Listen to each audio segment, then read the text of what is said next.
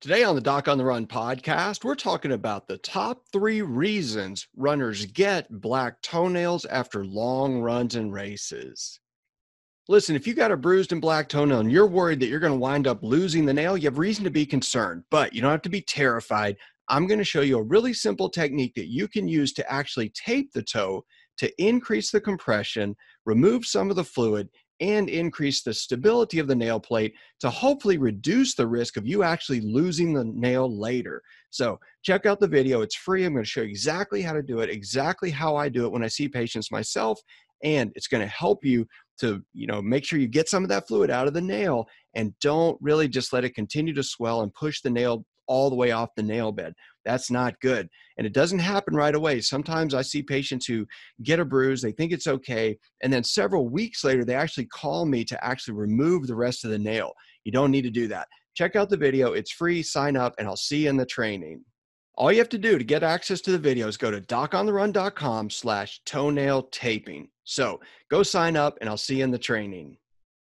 So the big question is this: how are runners like us, who don't like hearing doctors say, just stop running, who know that we simply have to stay active, how do we heal in a way that lets us stay strong, maintain our running fitness, and keep preparing for the next race, and still heal without making the injury worse? Well, that is the question, and this podcast will give you the answers. My name is Dr. Christopher Segler, and welcome to the Doc on the Run podcast.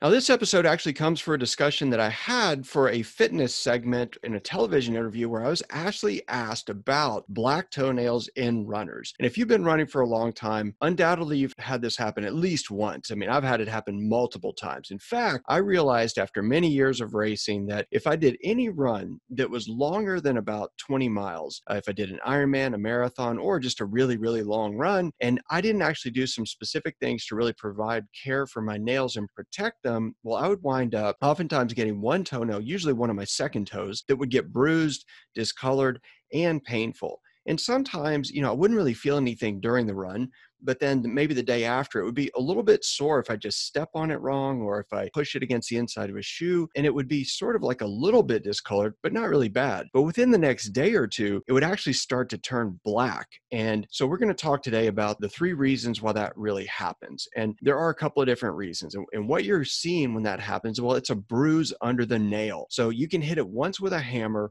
or you can hit it 10,000 times by tapping the inside of your shoe while you're running, and the result is the same. You get micro trauma that basically causes leakage from the capillaries under the nail in the nail bed. And so what you're getting effectively starts as a blister under the toenail itself, and then the fluid collects there. And if you have bleeding into that area because you have some separation of the tissue and damage to the little capillaries in there, well, then it starts to become discolored and it actually bleeds into that fluid underneath the nail plate, and it turns black or blue or discolored in some way that looks like a bruise under the nail.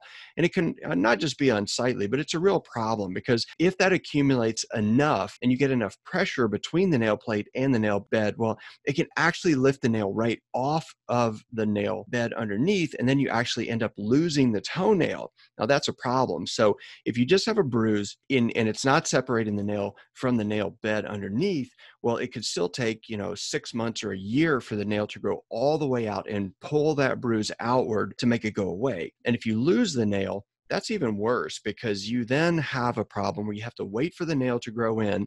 The skin folds at the end of the toenail, at the edges where those little grooves are that your nail sits in. Well, the skin can contract, and then you're actually more prone to get problems like ingrown toenails later. So you don't want to have that happen. And that's part of why I made that video for you that I mentioned that shows you how to actually tape the nail to keep it in place. And I'll tell you again at the end of the video. But there are really 3 reasons that you get this bruising and discoloration that we see as black toenails in runners. Now, the first one is that your running shoes are just too tight. So if the shoes are too small, the nail is pressed against the inside of the shoe, it gets aggravated, it gets irritated, you're bumping it all the time, and that can cause the bruising underneath the nail.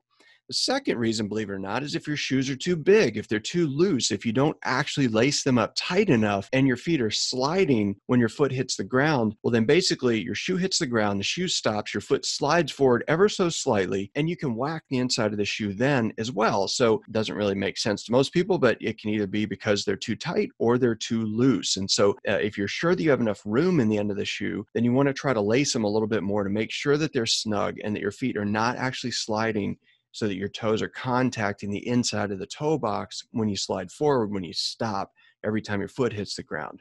The next reason is that your nails are not actually sliding into the end of the shoe, but they're actually pulling upward. And as your toes pull upward, when you're in what we call the swing phase of gait, where your foot is off the ground and your legs sliding through the air and swinging from behind you to in front of you to get ready to land on the ground again, well, your toes actually pull upward and fire the extensor tendons to make that upward move. And if your nails are actually bumping against the inside of the toe box, so if you're looking down at your shoes, what you see is the material on the top of the toe box right over the toes. And so you're actually sort of scraping the toenails very slightly against that material on the inside of the shoe. So a lot of the running shoes that are mesh or very breathable, that material actually is kind of abrasive and it has a lot of friction potential. And so that's one of the things that it can actually cause the most irritation. What I see most of the time in runners, it's not that their shoes are too loose, it's not that they didn't lace them appropriately, and it's not that they're too small. It's that the nails are actually hitting the inside of the shoe as they swing through. And that can be one of those things you really got to check for. So if you're looking at your shoes and you're getting black toenails, you're trying to figure out what the problem is, check the size. So if you put the shoes on and you pull your toes upward, you can check and see, do you have sufficient space between the end of your toe and the end of the shoe? If you're right at the very end of the shoe, that's probably part of your issue, and you should try some maybe half a size smaller. If you have shoes and you feel like they're plenty big enough, you have plenty of room between the end of your toes and the end of the shoe, but feel like you might actually have a little bit too much motion in there, that's another reason. Another trick is to actually pull the insert out of the shoe and then look at the imprint that your toes have left on the insert inside the shoe. Obviously, if it's the very edge, the end of the shoe insert, then you know that they're actually a little bit too small for you, even if they actually feel okay. And if those are not issues, then it may be this issue where you're swinging through and you're actually scraping the nails against the inside of the shoe, and cutting them short can actually be one of the simplest things to make that a little bit less of a problem. So those are some things to think about, but there are really good reasons that people get black toenails, but black toenails are not good. They can lead to a number of different problems, and you want to make sure that you don't wind up losing the nail, because again, if you get that bruise under the nail and it lifts the nail plate all the way off the nail bed, by that fluid accumulating under there, it turns into a real problem. One of the best ways to avoid that after you injure the nail is to do some first aid to, ice it, compress it. If you notice that they're sore after your marathon, for example, if you go home and you actually ice it and then you apply some compression, like taping the toe with a particular technique that I'm going to show you in this video, then you'll be able to do that. So if you want to see the video on how to tape the nail so that it doesn't irritate it, and it does actually provide a little bit of stability to the nail, a little bit of compression of the nail, just to give it a chance to actually resorb that fluid and not let it push the nail plate off of the nail bed, well, you can go check it out. It's free, and you can get it at docontherun.com/toenail taping. So go check it out, and I'll see you in the training.